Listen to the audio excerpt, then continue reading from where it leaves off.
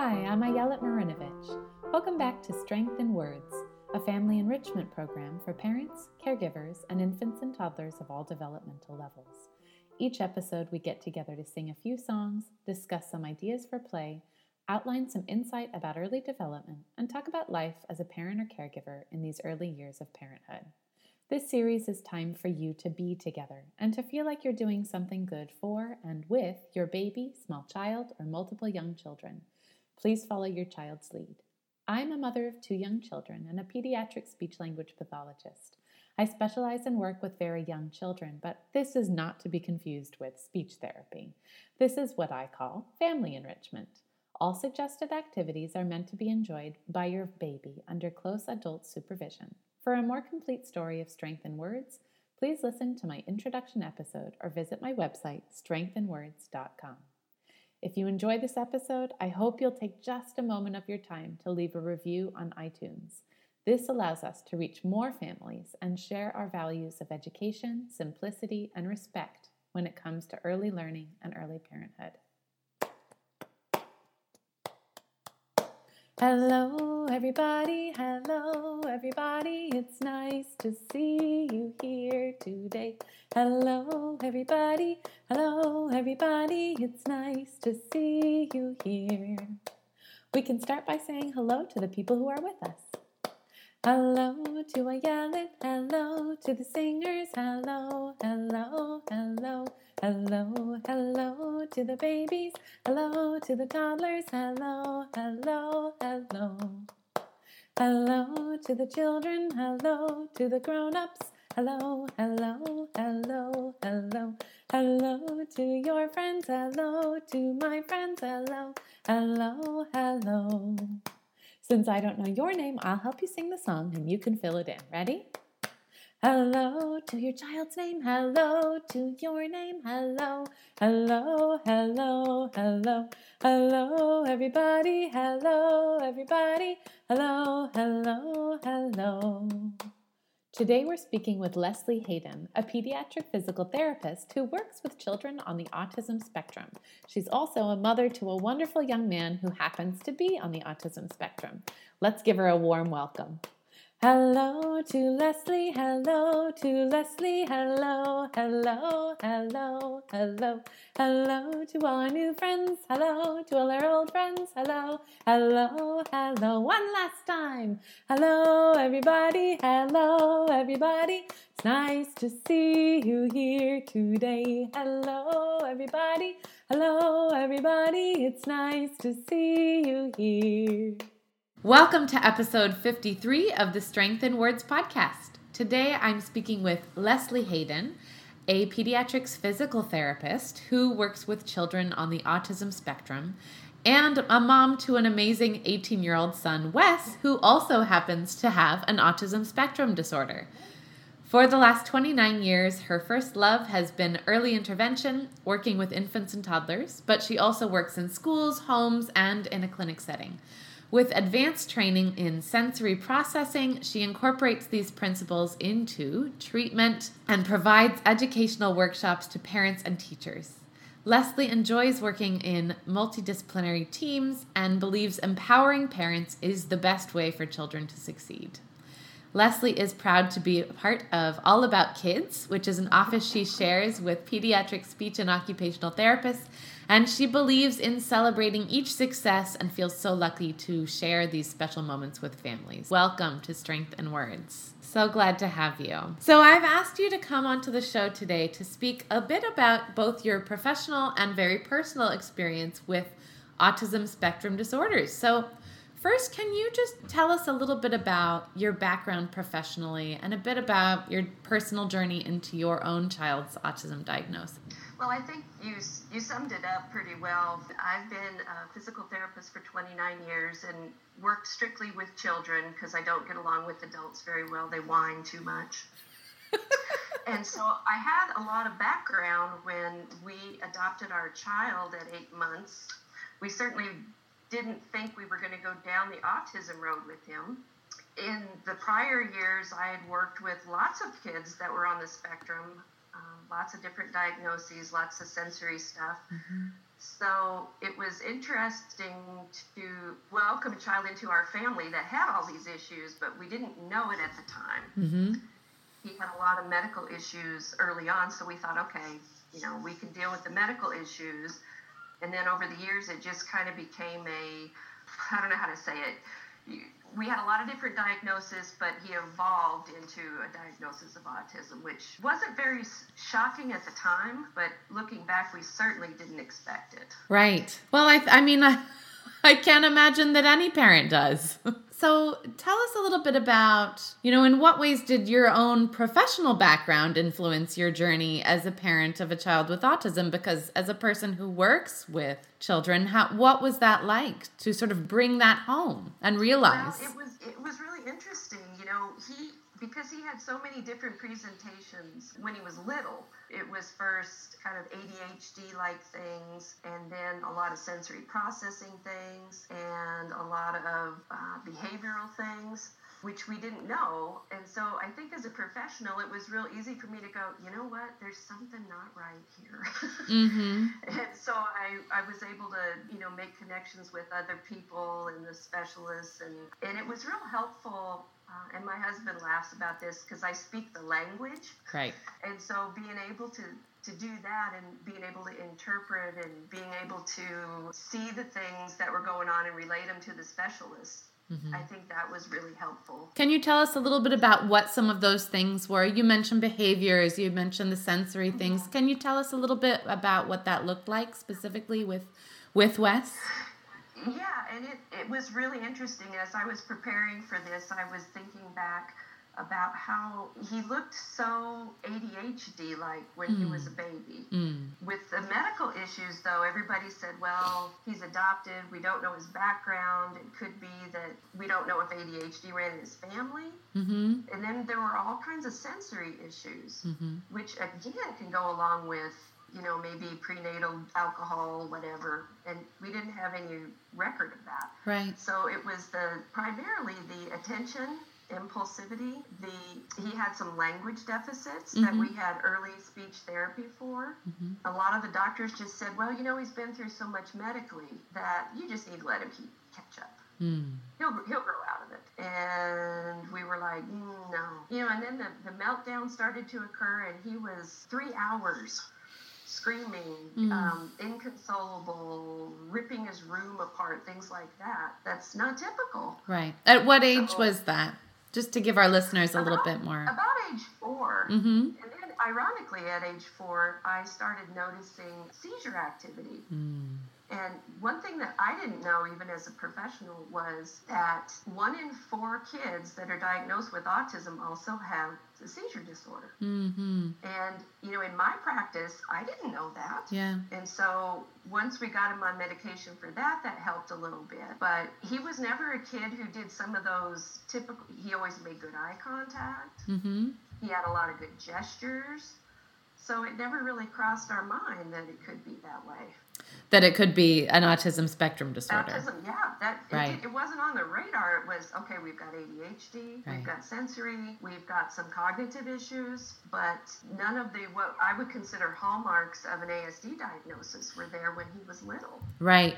Let's talk just a little bit about that, because I think since we have a lot of listeners who are first-time parents and caregivers, can we chat just a bit about some of those more typical early signs that can help parents to be more cognizant about what they might want to look out for? Given that, as we know, I think there's an adage in the professional and personal world of autism that, if you've met one child with autism, you've met one child with autism, because it is a spectrum and it's something that exists for every family and for every individual in a slightly different manner. But what are some of those typical things that we are trained to sort of look out for? Well, the first thing that we see is not babbling. In my professional world, I have been involved in the ADOS evaluations as a motor person. And for those of you that don't know, it's the Autism Diagnostic observation scale. Mm-hmm. And we always, when we go into these things, we talk about, does your child babble? And this is early. This is around age 2. Not pointing, not showing toys or things to people, limited play with toys, really poor eye contact, lack of a shared enjoyment in play. Mm-hmm. The little ones can be more interested in the objects rather than people. Sometimes they're really hard to cuddle. Sometimes you'll see a child that's what you'd think neurotypically developing, and then all around age 2, they maybe lose the ability to speak. Mm-hmm. So they lose their words. Mm-hmm. The other thing that shows up is repetitive actions. So like hand flapping, spinning, looking at wheels, looking at things sideways.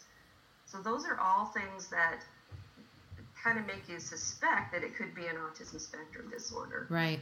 And I want to make sure that we say, something about if your child is simply inspecting a wheel from a side angle, it's not necessarily autism, right? I mean, I think the danger in knowing too much is that we know too much, right? And I think, as with everything, it's important to take all of these things, first of all, with a grain of salt, but also to look at our children holistically and to understand that, I think, as far as what you were saying about the communication part, for instance, so many of those pieces about babbling and gesture use and engaging with play, that's the social part of communication, right? The interacting for a social purpose. And we often gesture and point to help another person see what we're trying to talk about. And a child who might be on the autism spectrum is often less engaged socially with others, and a lack of gesture use, for instance, might be an indicator that social ability is more difficult for that individual. So when you say that, one of the things what our experience as parents and my experience as a professional doing these ADOS evals and evaluating kids on the spectrum were that there's a lot of different things that explain that early list of ASD warning signs. Part of it could be hearing loss. Yes. It could be the lack of a nurturing environment. It could be prenatal exposure to drugs and alcohol. Right. It could be severe ADHD, Mm-hmm. Sensory processing disorder, where they're so sensitive that they hold the world kind of back, and so it looks like they're not engaging. Mm-hmm. A lot of times, too, we see auditory processing disorders that explain some of those things. So even though this is an early list of ASD signs, you have to have a comprehensive evaluation to be able to tease out all the pieces. Right. Yeah, and distinguish one thing from another potentially. Mm-hmm. In our case, our son was diagnosed with ADHD and a nonverbal learning disability and the seizures. And then as we went along in his development, the seizures were controlled. The ADHD was sort of controlled, because with seizures, you can't use certain medications because it lowers your threshold for seizures. And then ultimately, after going through this process, he grew into a lot of these like repetitive, he does a lot of this kind of stuff, and then getting stuck on topics and having like super interests that were a little odd, like with farm equipment. Sure. Mm-hmm. And I just, because some of our listeners are listening to the podcast, what you were doing was he does a lot of this as far as repetitive hand movements is what you were modeling for us. Yeah. Yeah. Mm-hmm. He's never been a spinner, but a lot of children will do hand flapping. Yeah. Like this. Yeah. But when he's excited, this is what my son does, and full expression of who he is. So it's sort of a movement, a changing over of the hands. Mm-hmm. Interesting. Mm-hmm. Yeah. So let's just take a brief break to hear a word from our sponsors, and then we're going to hear a little bit more from Leslie about the kinds of information she found useful on her own journey, and then the resources that she likes to share with other families as a professional. We were not meant to parent in isolation. The Strength in Words Community Lab brings you peace of mind you have what matters when you need it most. We're your parenting brain trust, the place where you can have adult conversations about your baby's babbling and where you're lifted up rather than bogged down. The Community Lab is an all-in-one resource that is not one-size-fits-all.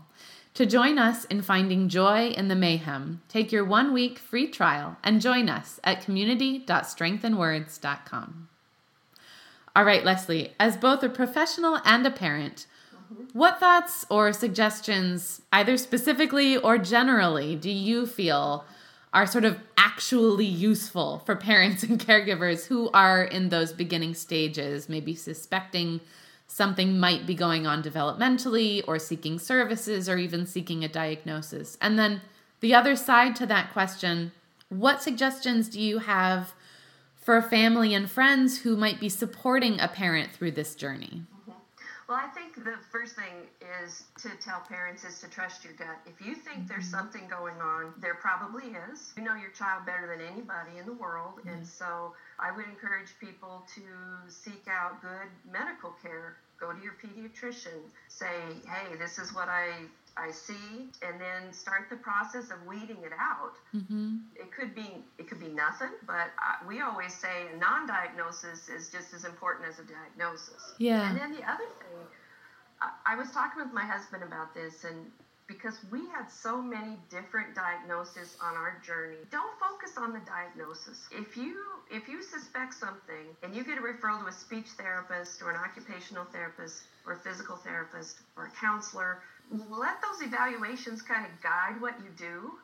Having a diagnosis is good because in some states you can get extra help for kids that have ASD. Sure. But the chances are that when you go through those therapies, you're going to be addressing the things that the child needs anyway. Yeah. So the diagnosis isn't as important. Right. And as always, a diagnosis isn't your child. Yeah. So one thing I would also share as a parent is, because I was a pediatric PT, it was important to me that my child continue to move on the developmental path, and he had some other ideas. So I spent so much time trying to fix him that I missed a lot. So I really tell my families, enjoy your child, enjoy all the pieces of your child. Yeah, you can work on therapy things, and that's great. You integrate it into what you're doing, but your child has to be a child too. Yeah.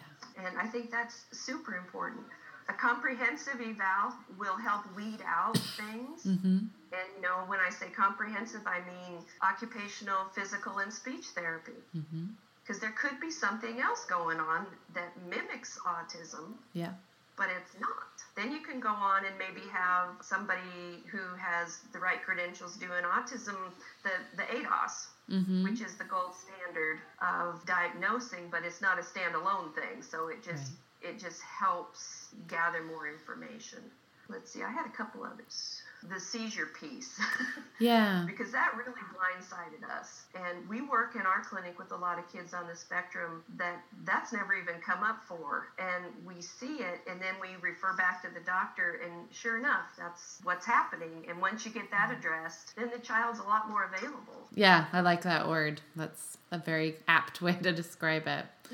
I think one thing that stands out for me about some things that you've said is that comprehensive piece, that none of this stands alone. And one thing that might be happening may be related to something else way over here. And I think this goes back to what you were saying about, having a diagnosis. It's not about the diagnosis. It's about having an understanding of what's going on with your child, where your child's strengths are, as well as where the child's weaknesses are, so that you can use the strengths to build up the weaknesses and work on all of that skill development in conjunction together. So absolutely. Yeah. The other thing that you had talked about is how family members and friends can help. Yes. And a couple things you may experience is, autism is such a hot topic now, you're just looking for things. So that's a real thing. And we had some pushback in our family. Oh, that can't be it. Sure. That can't. And then once we went through everything that it wasn't, and we were left with what it is, we went to autismspeaks.org, and that's a really good website for being able to talk to people about it. And they have a specific link of how to explain this to family. Good. And then once I copied all that off, handed it out to all my family, And they were like, oh, that makes sense now. Yeah. And so they've been able to structure their homes, parties, family parties and things that are more friendly to our son. And that's a really good, Autism Speaks is a really good resource. I'm so glad to hear it.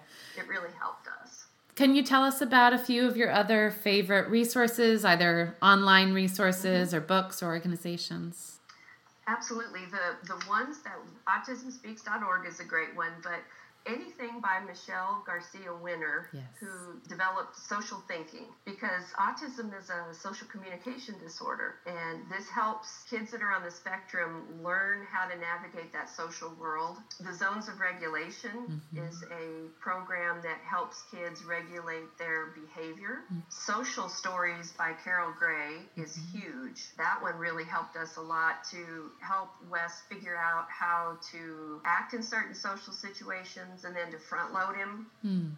We're going to go to a party now. It's going to be loud. Her website's great, and it will help you be able to do social stories by yourself. They're not complicated at all. Can you give us a little bit, just for our listeners who are not aware of what a social story is, can you give us a little bit of a synopsis? Sure. A social story is basically front-loading someone. Let's say we're going to go out to eat. So you, to whatever level your child is, you make a little book. You can just write on it. You can do pictures. Okay, we're going to go out to eat tonight. There's going to be a lot of people. There may be noise. They may not have the food that you like, but we're going to go out to eat. You're going to be able to sit quietly at the table. We're going to enjoy each other. We're not going to use a loud voice. If things get too loud, you let mom or dad know. And then you read it prior to the activity several times so the child knows what to expect. And you even take that book in and you say, okay, remember we talked about it's loud. Yeah. And it's just a way, I think, of helping them cope. And you can do it for anything. Bath time, getting ready for school, getting ready to go to daycare. Right. And you can make them as simple as possible, just with pictures for kids that don't have a lot of communication. Sure. And I think it should be said to be totally honest, a social story or a type of social story is a great thing to use, certainly for a child who is on the autism spectrum, but honestly with any toddler, any child who is developing language and is not yet able to always use that language, a child with any kind of sensory need or any kind of need, and a child who is really developing that self-regulation skill, which is any toddler. Really. Oh yeah. Well, and we and do beyond social stories to ourselves all the time. Exactly. Okay, I've got to get ready for this podcast, and I take my computer to work, and I'm going to calm myself down. And it's the same thing as the Zones of Regulation. Yeah. Those are good for any child. Yeah. Learning how, and it basically uses a color system, and you want to be in the green zone, and these are the tools that I can use to keep myself in the green zone. Yeah. So we use these things with all the kids in our clinic. They've just been really valuable for us with our child, and also using pictures. When he was little, the steps of taking a bath, for example, we would take pictures of the soap that he used, the shampoo, the towel, the pajamas, all of that. And I think that's good for all kids too, because if you've got a child who has a ability, then you can structure their world so they're more aware of what's going to happen, so there's no surprises. Kids that have high anxiety, that kind of stuff. Sure. Yeah. And we know that visuals are great ways to give ourselves a reminder of what something is or means, and give ourselves the context. And a reminder for the word, right? A word is an auditory experience. It's a fleeting thing. But if we can give and provide a visual support for that word, it not only gives us something to visualize and see, but also reminds us what that is and gives us a way to communicate if we want to point to something.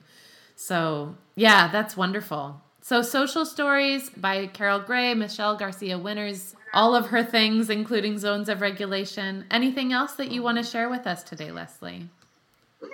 I think that gives you a lot to think about. And one other thing I wanted to say is that Wes didn't get his official ASD diagnosis till he was 14. So if we had waited and not done anything until that time, we'd be way behind the curve. Yeah. So I guess just to say again, don't worry about the diagnosis piece. Do what you need to do for your child, and it'll all kind of shake out. Yeah. Well, thank you so much, Leslie. And thanks to all our Community Lab members who are here listening live. We'll continue the discussion and open up for a Q&A session for you guys in just a minute. But for everyone listening at home or on the go, thanks so much for joining us, and we'll see you next time.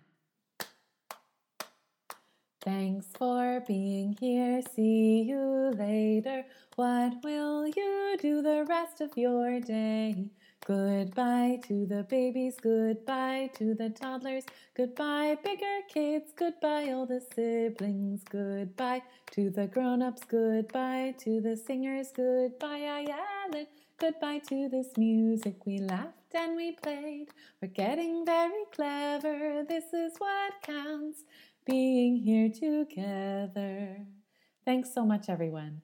If you feel inclined to support what we're doing here at Strength in Words, you can do so by heading to strengthinwords.com, joining our Strength in Words weekly mailing, where you can receive weekly ideas and developmental information applicable to your infant or toddler's developmental age to maximize that connection between you and your baby and to bring you peace of mind you have the resources you need at your fingertips.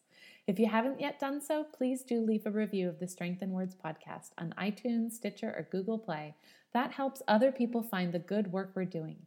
Don't forget to check out community.strengthinwords.com, your content and community hub that supports and nurtures you so you can nurture your tiny humans.